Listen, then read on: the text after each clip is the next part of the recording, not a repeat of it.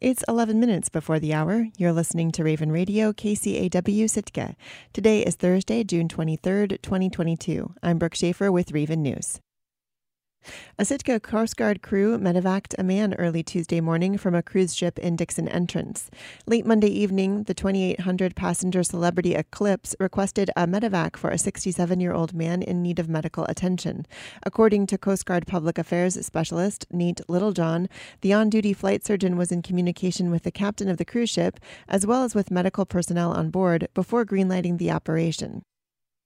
There are a lot of conversations that are had among the commanding officer at the unit, along with the duty flight surgeon, to determine whether or not the situation warrants a medical evacuation, which is a very dangerous thing to do. Littlejohn said the medevac was deemed absolutely necessary in this case and was completed at around 1:30 a.m. Tuesday morning. Upon arrival, a rescue swimmer was lowered onto the deck and worked with medical staff on board to hoist the man onto the rescue helicopter. The patient was then flown to Air Station Sitka, where local EMS transported him to Mount Edgecombe Medical Center. Sitka's drinking water is officially prize-winning on a national level. The city's tap water, locally sourced from Blue Lake, won second place last week at the American Water Works Association, AWA, Taste Test Competition. Water and Wastewater Superintendent Shiloh Williams says Sitka was one of 26 finalists from the United States and Canada. In order to enter, competitors must first win their state or regional contests and can't have any drinking water violations on their record from the previous year. Sitka qualified after winning Alaska's title. The contest took place at the AWA National Water Industry Conference in San Antonio, Texas. Williams shipped 2 one-liter glass bottles of Sitka water to the conference in a cooler, but her hopes were nearly dashed in a shipping disaster. While I was there, I received an email from the contest coordinator that said our bottles had come broken, so we were really bummed out about that. And so I thought that was the end of it and that we wouldn't have a chance. But the next day, Williams received word that only one of the bottles had broken, and they were back in the game. 3 judges from the water industry tasted all 26 contestants' samples, then narrowed it down to 5 finalists for a second round. You know, they certainly were taking their time smelling and tasting the water, and they were marking down their notes. Sitka placed second, just ahead of Sioux Falls, South Dakota. First place was Water One, an independent public water utility that serves Johnson County, Kansas. Water One also won the People's Choice Award. Sitka didn't enter that contest because it would have required shipping a larger volume of water to Texas. Williams says it's the first time they've entered the competition, and she believes it's the first time an Alaska utility has placed in the event. So I'm really excited about it, but, it really has nothing to do with me. It's all about our great source water. So Blue Lake is a pristine water source. So we're really lucky to have Blue Lake as our source water. I mean, it's fantastic water just on its own.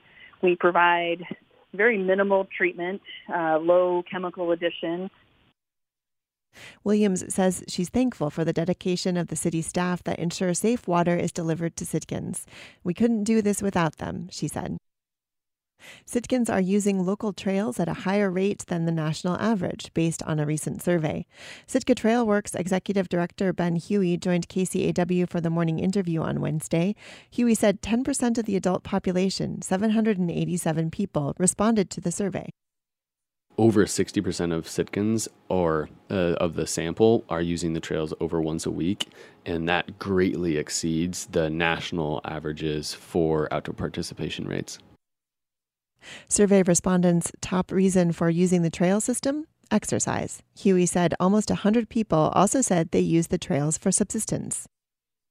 This is also an avenue to put food on the table. It's brushy out there, and if you can use the trails to haul out a deer, then you're benefiting your family with this really important infrastructure. Huey said Sitka Trailworks is using this field season to consider ideas proposed in the survey, looking into both maintenance and establishing new routes to meet interests highlighted in the survey, like loop trails and more challenging day hikes. You can listen to the full interview with Huey and find a link to the survey results on our website at kcaw.org. Southeast Alaska's ferry link to northern British Columbia resumed on Monday after nearly 3 years out of service. KRBD's Eric Stone spoke with some passengers waiting to board the first state ferry to Prince Rupert since 2019. For Lindsay Swaim, the return of the Prince Rupert ferry route means she can see family again. It means everything to me. I can go down and visit my grandma, who I haven't seen in over 2 years. Her parents are in Prince Rupert taking care of her grandmother, who's in her 90s. Swaim says without the ferry, travel was impractical. In order to see her, I'd have to fly to Seattle, Seattle to Vancouver, Vancouver all the way to Prince Rupert on a prop plane, and that's just pretty ridiculous when a ferry can go there in 6 hours. Swaim was one of the 83 passengers who rode the ferry Matanuska to Prince Rupert. It's the first run since ferry officials put the route on hold in September 2019 over a dispute over whether U.S. Customs officials could carry firearms. But now, after some security upgrades at the terminal, the route is back on. Scott Milner is another passenger waiting to board outside Ketchikan's ferry terminal. He says the return of the shortest ferry route connecting Ketchikan with the North American road system means he can take his 8 dogs to agility competitions down south again. Probably the most famous is Bolt, who won the United States Dog Agility Pairs competition at their World Games in Phoenix, Arizona in 2016. Angus is a AKC Masters Agility champion. And then we have 2 new puppies that we're just training up, and that's kind of what this trip's about. He's planning a month-long road trip through Canada and several states with his 4 Chihuahuas and 4 Shetland sheepdogs. Donita Odell is also planning a road trip. After driving down to Seattle for a doctor's appointment, she says she's planning to drop off a vehicle at a family member's house in Idaho in preparation for another trip next month. She says it's her 4-year-old daughter Merritt's first time on a state ferry. These are the kinds of experiences it's pretty hard for us to be able to give her because we definitely can't afford to put a trailer and the truck going down to Bellingham and then take 2 weeks for a family vacation and then come back up. It's totally undoable, so this makes things a lot more accessible for us. State Representative Dan Ortez was also aboard the first run to BC. The Ketchikan Independent says the return of the Prince Rupert route is a big deal for Southeast Alaska.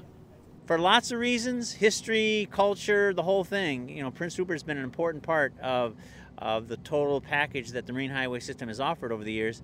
And when it wasn't there, boy, did I hear about people missing it. So it's really important. Ortez says it's also a way for him to visit constituents. He plans to visit the tiny hamlet of Hyder for the first time in 2 years. Everyone I spoke with was glad to see the Prince Rupert route back online, but there's one consistent complaint. Residents say they wish there were more runs. There are just 7 round-trip voyages scheduled through September, or about 2 a month. State transportation officials say they're hoping to schedule more frequent calls after some ships are overhauled and brought back online. The fall and winter schedule is due out in August. Reporting in Ketchikan, I'm Eric Stone. Unlike so many problems over the last couple of years, the interruption in Alaska Marine Highway service to Prince Rupert wasn't attributable to COVID, but to a disagreement over the arming of U.S. Border Protection officers at the Prince Rupert terminal. COVID, however, was a factor in preventing a quick resolution to the issue. KCAW's Robert Woolsey reports. In a letter in March of 2019, U.S. Customs and Border Protection informed the Alaska Marine Highway that it could no longer inspect Alaska-bound ferry traffic in Prince Rupert unless its officers were armed, which was prohibited by Canadian law. The letter stated, "We cannot accept exposing our officers to the risks associated with conducting examinations of passengers without a law enforcement presence to protect them from unruly passengers and other more serious security circumstances." When an agreement over paying for Canadian mounted police to provide law enforcement failed to come to fruition, U.S. Customs pulled out, and ferry service to Prince Rupert was suspended in September of 2019.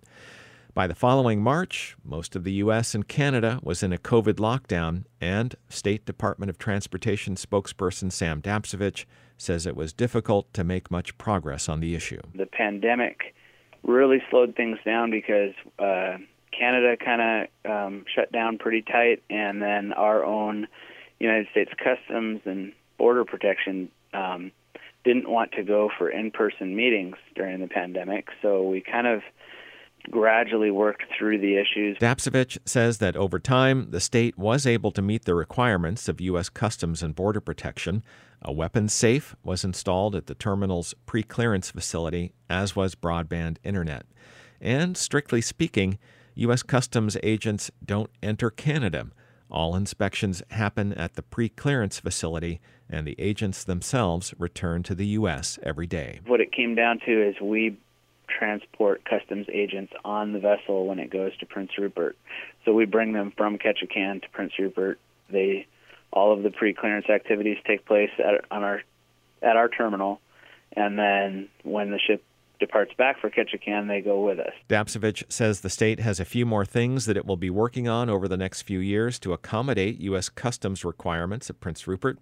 But if Monday's sailing is any indication, traffic volumes should be fairly high in both directions on the run.